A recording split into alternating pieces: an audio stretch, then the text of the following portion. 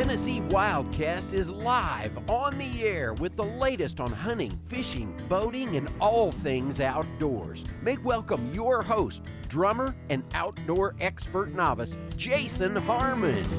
All right, hello everybody, and welcome to this edition of Tennessee Wildcast. I'm Jason Harmon, and in studio today we got Miss Amy Snyder Spencer with me. She's going to be helping co-host today, and then no relation to her, Sean Snyder. So glad to have both of you with us today. And yeah, we're he gonna spells his name wrong. Is it wrong? It's wrong. Okay. S-N-Y or something like that? It's S-N-Y. Okay. But today is all about snakes. And we're excited. It is, if I can get through it without losing my voice. Yeah, hang in there. Don't wear out until it's over. But we're going to be talking about snakes today. We're pretty excited to have Sean with us. He's been doing some studies on pygmy rattlesnakes and a lot of cool information to talk about today. And Amy's been out with him taking pictures and following him while he's been on his, it's been an adventure. on his studies. So yeah, I'm ready to go every time he calls. So. But we're going to hit a few things before we get started. I want to highlight some do's and don'ts. Yeah, let's get this out of the way. Amy, she's real strong on this, and I am too. I don't think we should kill snakes, but it's illegal to kill snakes or take snakes in Tennessee. Yes, it is, and we always get comments when we do a snake post. Kill them. It's illegal. They all have their place in the ecosystem. Let's not just jump to conclusions and kill everything. Yeah. If you don't bother them, they probably won't bother you. And it's true in these snakes because we have been literally right on top of them and they have not struck at us one time or anything. That's awesome. Yeah. So you've been right there with them, and we're going to see some pictures today and hear more about this. And then one other thing we want to hit on, kind of that same line, that Tennessee's the only state that protects the pygmy rattler. And Sean, tell us why. Yeah, so in Tennessee, they are a threatened species because we only have about 30 records, and they have a very narrow range. That's why specifically Tennessee decided to threaten them or make them protected. So Okay. All right. And then in Tennessee, we have four. Four. And I thought it was three. Before we started the show, I was thinking three. So I've been corrected, and I've made a note, and I've recorded that in my brain here, so I'll know that in the future. There are four poisonous, venomous. There, I said it again. Species of snakes. Venomous snakes in Tennessee. So those are the cottonmouth, which is also called a water moccasin, the timber rattler, the pygmy rattler, and the copperhead. Yes. And you said all four have been found in your study area. yes, we have found all four in our study area, which is actually really unique. Well, I know I found that one timber real close to my foot the other day. So, yeah. So anyway, tell us about yourself, Sean. Where are you from, and how'd you get into snakes? And you're going to Tennessee Tech, is that right? Tennessee State University. Tennessee State, okay. Yeah. But tell us about yourself a little bit. Yeah, well, first off, thank you guys for having me. I appreciate it.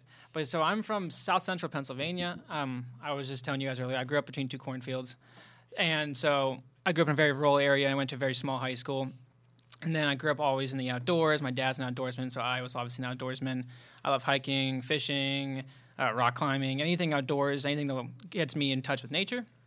And for my undergrad, I went to Penn State University and studied wildlife and fisheries sciences. And then I got my master's here. I'm getting my master's here at Tennessee State University under the advisement of Dr. Bill Sutton in environmental sciences, working with the pygmy rattlesnake. Cool. And he's already been accepted for a PhD program. Yes, so that's actually, I haven't told a lot of people that yet. Oh, yeah, but sorry. That's fine.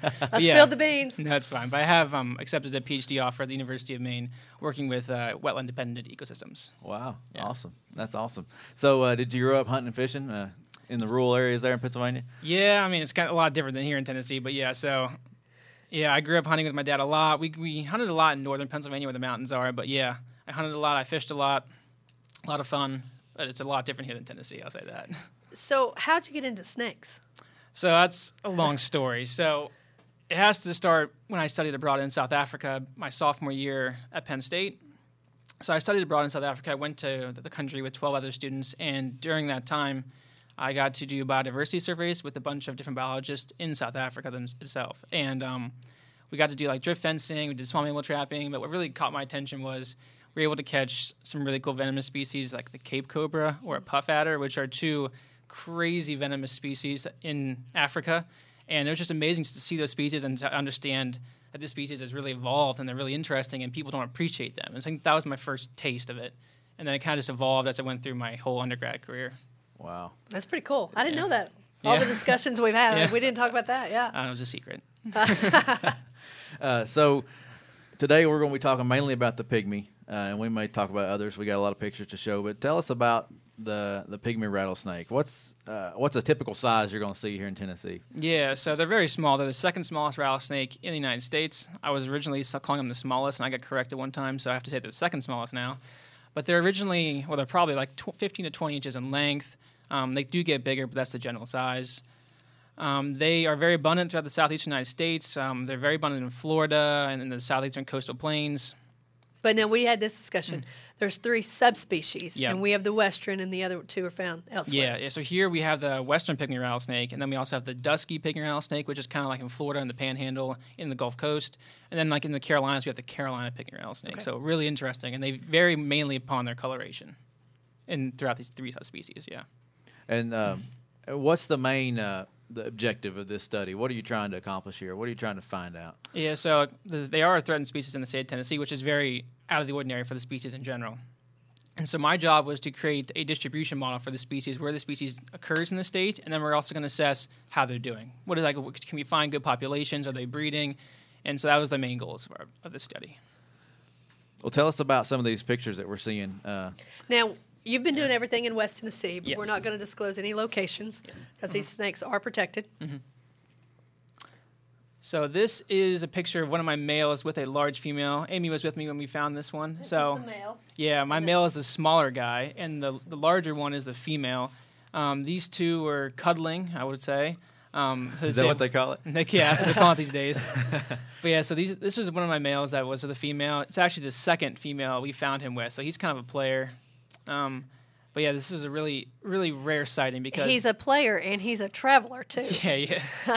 So, He's traveled greater distance than anything that has been previously recorded, correct? yeah, so there's only one other study I can compare when it comes to tracking pygmies to telemetry gear, and that study said that they can move as much as 100 meters, but generally they stay within 40 meters of where they were originally found. This guy is 800 meters from where I originally found him. He's a mover, and he likes Yeah. to go uphill. And Wow. Yeah. Here again, there's the male, and that's the female. Yep. So the female's on the left. She's got a lot bigger. She was huge. She's definitely gravid. She'll probably next year, around in September or August, she'll probably give birth to a litter. Okay, now that's something I wanted to bring up. Now they will store the sperm over winter, and then be fertilized, and then they will give live birth in the fall next year. Yep. Okay. How many do they normally have? So usually, I mean, a lot of the times we are going off of like zoo studies, but usually 7 to 12 is the common for this species. And he was telling me actually they had one in a zoo that the female stored the sperm for 4 years? It wasn't this species, but there is Oh, okay. snakes are known to store sperm for years because there's Wow. been things happen where they bring a wild specimen into the zoo, and then like 3 years later, it is pregnant and gives birth, and they've never cohabited it with anything. So Crazy. snakes can store sperm for a very long time. So yeah. Same pair again. We just got a ton of pictures. I mean, we were there for, I don't know what, 30 minutes with minutes, them? Yeah. So how many of you have you found over the course of the study so far? So yeah, I personally have found 16, Okay. and we take into consideration there's only 30 records before I started. We did really well for ourselves, and then we also had 4 from our citizen science campaign that were reported to us and confirmed. So altogether, 20 new records for the state. So we're really happy with what we got. He's so found far. a little hot spot. Yeah. Cool. And in this photo, the snakes are right here. Yep. Oh, right below your feet I mean, there. you'll see he's right on top of them, and they've never struck at us. They're not act aggressive whatsoever. They've been very calm and peaceful. Yeah. So common misconception is these guys will always strike at you, but I can personally tell you I've stepped on timber rattlesnakes, never done anything. I've stepped over top of timbers, I've stepped over top of pygmies, and they've done anything to me. These animals are so confident in their ability to remain cryptic that they will not give away their position unless they 100% know you see them. So these species are very, very not aggressive at all. Wow. Yeah, I was going to say, being that close, I'm surprised. You think could it be the weather? Has it been cooler out there? Does that slow them down? Or So the day we were out there, it was in the 70s. I think it was the last day in the 70s. Last warm day. But the overall, I've tracked these guys when it was like 85 and 90 degrees and in the 70s, and they've all had similar behaviors. They've just not been shown any aggression towards me at all. They notice I'm there, and like if we move some grass over their head, they'll make a little head movement, but they'll never do anything. They flick their Yeah. head at you. It's kind of cool. We were Yeah. trying to Yeah. get a video of it. They'll track you and stuff, but they're not aggressive. And we've had cameras all around them. Yeah. They don't care. Well, educate a little bit too. Can snakes? What's the vision like? Do they see or do they search with their tongue? I know I've heard that too. And Yeah. So how do they find their prey or sniff around? I guess you could say. So specifically with pit vipers, which is the pygmy's a pit viper, they have these pits on their face. It helps them see thermally. So they see heat signatures. Okay. And so what this snake will do is it'll find a place where it thinks its prey could walk by, and it'll just coil up and remain into striking position, and then it'll wait till it comes by, and then it'll strike it. And then it can follow the heat signature from whatever the prey they struck and follow it to where it died, because the venom takes some time to kill it. Gotcha. So these animals are extremely well adapted to be predators. Wow. Yeah. That's pretty cool. This next shot is you with some of the gear. Tell us about some of the gear you've been using to track these once you get the transmitters in them. Oh, yeah. So first thing, the transmitters. So since the species is really small, we had to really be specific and be very selective at what transmitter we chose. So I called different companies to see what their selection was for snakes. A lot of them didn't have transmitters that were even small enough to get it in pygmies. And then actually the transmitter we selected was actually meant for fish. But it's very small and it lasts about 6 months. And so once we inserted these transmitters, then we were able to track these snakes. And I tracked them 3 times a week.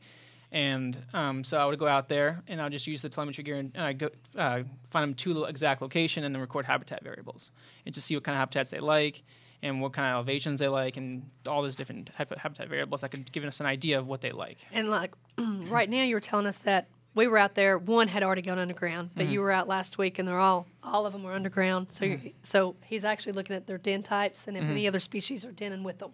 Because we found a timber rattlesnake next to one of the pygmies on that last trip. Oh, yeah. That's something we're definitely really interested in doing. I mean, we definitely know that our male pygmy he's denning with another female pygmy. So that's really interesting and really important data for us to know.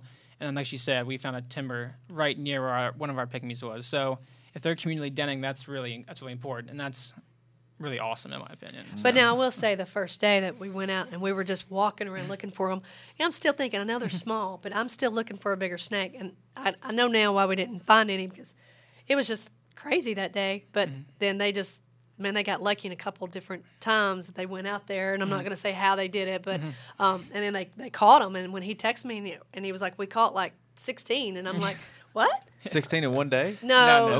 Okay. But they went with him one day, and then it was like about a month before we talked, and he's like, "Oh yeah, I've caught 16," and I'm like, "What? How do you catch 16?" Yeah, we definitely got better with finding these species as the time went along, and we definitely honed in on what time of year and what time of day is best for them, and we got lucky in some instances, but we were really happy with it. And then tell us about this one. Is this some of the same ones? This is one of our females. Yeah, she. And you were talking earlier. I don't mean to interrupt, but earlier you were saying this is female, this is male, this is female, and you just rattle it off. Yeah. I'm looking at it like that's a snake. He knows them well. So tell us, how do you determine if it's a female? So I mean, I've been tracking different species of snake for the past 3-4 years of my life. So like I just pick up on the size or just certain like little attributes of the snake. So you can see it has like a solitary black dot, like a third down its body. That's how I figure out what this one is. But yeah, these snakes, when you track them 3 times a week, they kind of become recognizable, and you kind of recognize their movements and the kind of personalities they have. So that's why I kind of recognize them just by a picture. And he got all excited when we found the second female with the male. I was like, new female. Yeah. Hey, that's great. Now, this is the other female. Yep. And she's dark. If you notice the color difference, the other ones are more brown. She's more of a grayish color. And I've got some other pictures of her, but I just forgot to put them in the slideshow. So. Not as much orange on this one. Oh, yeah. I've been trying to think about why she could be this. It could just honestly be a genetic thing. She's a little bit darker, but it could also be that she needs to shed. And that could be a factor. It's contributing to her being a little bit darker. But yeah, she's a little bit different coloration, which shows good variation, which is really, again, interesting to me. So. And you'll notice some of them that we have pictures of are in grass, because that one male just totally blew my mind that we were finding him in an overgrown field. I always thought they were a woodland species, and you'd see them in the woods. But no, this one male, he's been hanging out in about a year-old growth field. Yeah. It's really like, again, we know very little about this species, and it's really interesting to see how people make assumptions about, they like the upland forest or lowland forest, and then like I see 2 of my snakes in open fields for a good 2 months solid. So again, it goes to show you that species will do things that we don't expect them to do, and until we figure out what they actually do in the actual field, and you study them. So yeah. So how long? I think when I think of the venomous snakes in Tennessee, I was thinking cottonmouth timber and copperhead, and pygmy never registered on my radar. So how long has the pygmy? Have they always been in Tennessee? Yeah, I mean, definitely they've been here for as long as as long as we've been studying snakes. I'd say. Well, there's there's the one that was in Hardeman County, which they've been arguing if that's really a valid ID on that snake, but that's like the extreme west of their territory. Yeah. So, Okay. And that was what, the 90s, I want to say? Yeah, we have records from the way back in the 1950s, and we definitely know they've been here for a lot longer than that. It's just probably about the time when people actually started doing research in Tennessee we found them, but definitely they are not very abundant in Tennessee at all. Gotcha. Okay. So Hence the reason why they're on the threatened list. Yeah. right. And here's an example of how you tag them. Tell us about that. Yeah, so when I find these, I found this snake at night. So I have to tube the snake, obviously, to restrain it so it doesn't bite me. So I would put the snake in a bucket, and then I would manipulate its head into these nice acrylic tubes. And I would be able to do measurements and swab it and do all the things I need to do to make sure this species has like a transmitter in it, or if I just need to get measurements or sex it. So that's the way we were able to safely do our research on this species. Mm-hmm. Yep. And then I don't see a rattler on it. Yeah, It does. It's very small. it's right there. I think about 80% of the pygmies that I found, I could not hear any of the rattling. Only a few were big enough to Supposedly, and when people say they've seen one, it sounds like a bee buzzing or something like that you can barely hear it. But they've never rattled at us at all. All they do is flick their head. Yeah. And I guess the timber rattler is the one that maybe has the longer rattles, or you can really hear it, I've definitely see it. I've definitely been scared by them a few times. And when we were looking for that one female, he was like, "Hey, we're close." So we start looking. You're looking really close to the ground, and we're in this treetop that like falling over. And I'm like, "Here it is!" And I look right by my foot, and he goes, "Oh no, that's just a juvenile timber." And I was like, So I jumped out of the way because he was already cooled back, and I was like, "Oh, this is great."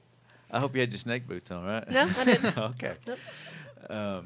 Because they've been so mellow. But I mean, really, that's the only other species of snakes when I was there with y'all that we found. But they found others. So yeah, in this one particular spot, I think I counted the other day, it was like 14 total species, and that's just for one site. That's a lot of species to detect because snakes are not easy to detect in general.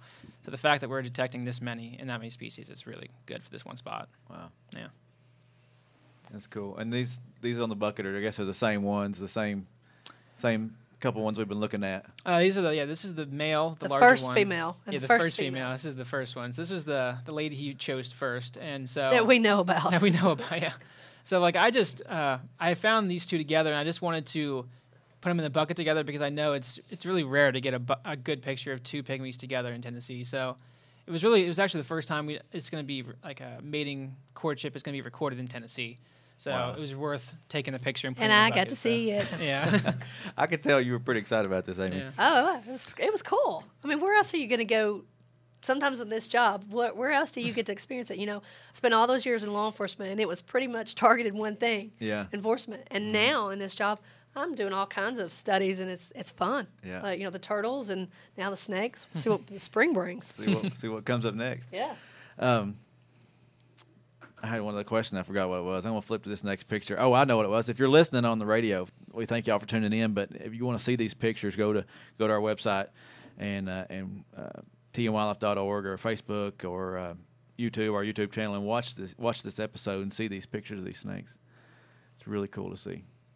And there's the one that was in the grass. Yep. It's just neat to see it in a different habitat. Mm-hmm. It's really cool when you look at a species like this that has such a unique coloration. And you see on the contrast against the green, it really shows you that this species can be cryptic in the right type of habitat. But if you look at it like in this green habitat, you'd be like, why was it there? So it's really interesting to see that these species can use a multitude of different habitats. All right. Well, we talked about the ecosystem, why snakes are important to our ecosystem. But what's some other things that snakes bring to the table? What have what you've learned from these snakes? Yeah. So overall, with my entire study, I've caught hundreds of different snakes and all across west central Tennessee. And so I've definitely found especially with the pygmy rattlesnake, I'll just talk about them, that they're a very sedentary species for the main part during the summer. So the hot part of the summer, they won't move that much, and it's really in the early late spring and late spring and late summer is when the times are really you can find these species. That's what we found. But I do think this species is their populations are very disconnected, and their population and like their habitat they can have is very disjunct across the state. So it's not a whole lot of things to look forward to for this species, but there is certain areas where we definitely think there's stronghold populations that we can try to preserve. That's what we mainly found with the species. And another part of my study is we're also checking to see if snake fungal disease is a thing in our snake populations, and so far that has not been found in my study area, which is really positive because that can decimate populations. So, especially with 14 different species that you found. Exactly. So, and that because that's if you see a high density of snakes in one area, if the snake fungal disease gets in that area, it could easily just decimate populations. So it's really great that we're finding no presence of it right now. So that's the main findings of our study. So, yeah. That's good. And I guess that snake fungal disease could affect any snake, right? That's not any snake. There's definitely specific. Yeah, it definitely is prevalent in certain species over others, but definitely it can happen in any species. And actually, with the pygmy rattlesnake, it's actually well documented in Florida. So now, what are the main predators of the pygmy besides humans? But I mean, definitely they play an important role as not only as a predator, but as a good prey species as well. Because you have like king snakes, you have birds. And you have things, even like armadillos could probably eat this species because they're so small. Raccoons could eat it. So this species is really important as a prey species as well. Yeah. Have you ever run into something like that when you're doing on your study, another animal attacking the snake or a snake attacking another animal? So the first time, I'm gonna interject here. The first time I went out after he got some and we were tracking them, we were worried that maybe a predator had got one, and we were thinking, no, we should go to that spot where the But anyway, it turns out it was just a equipment failure. Yeah.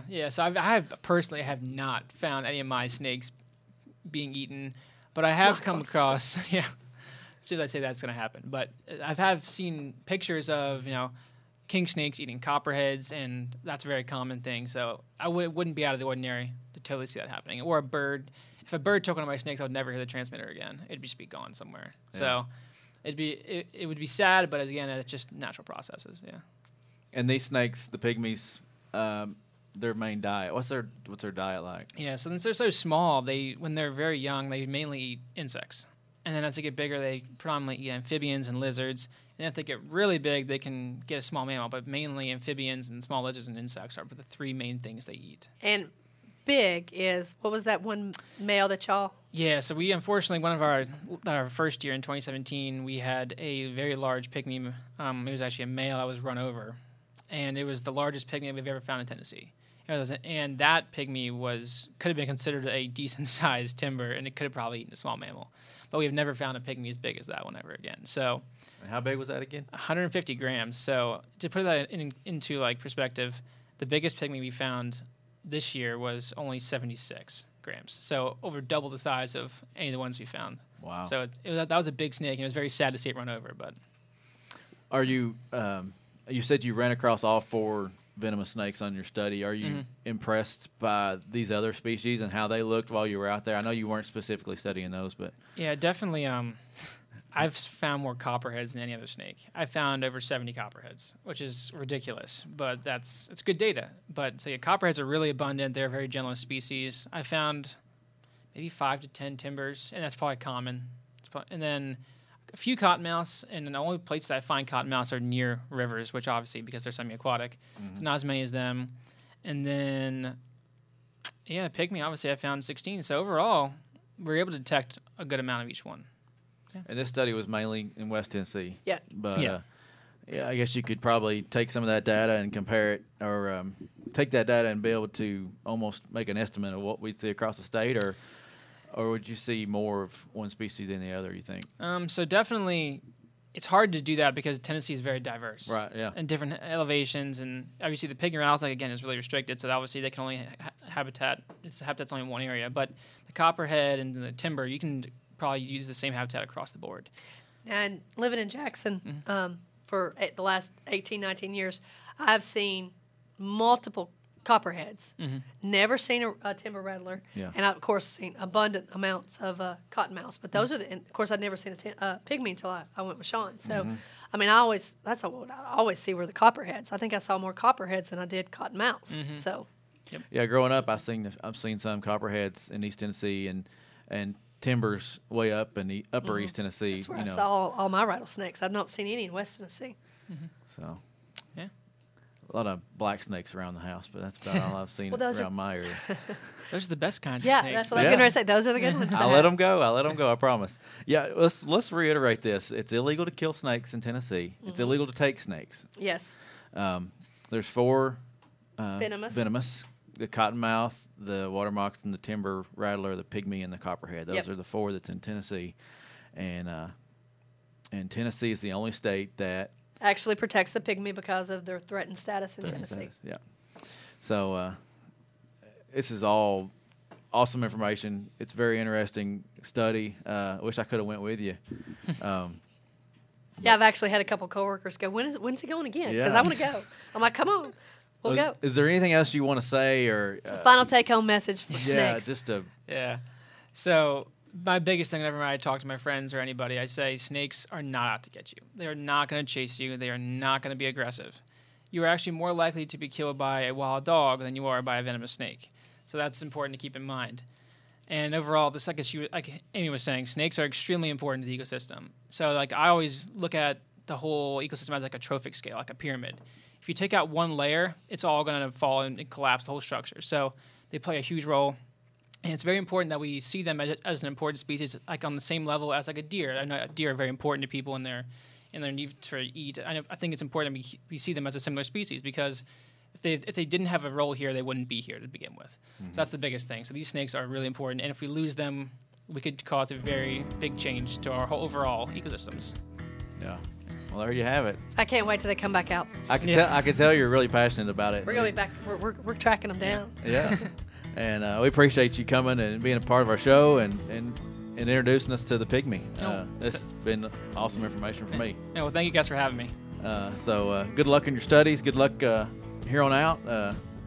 Sounds like you got quite a bit of stuff ahead of you. So Yeah, a lot of stuff.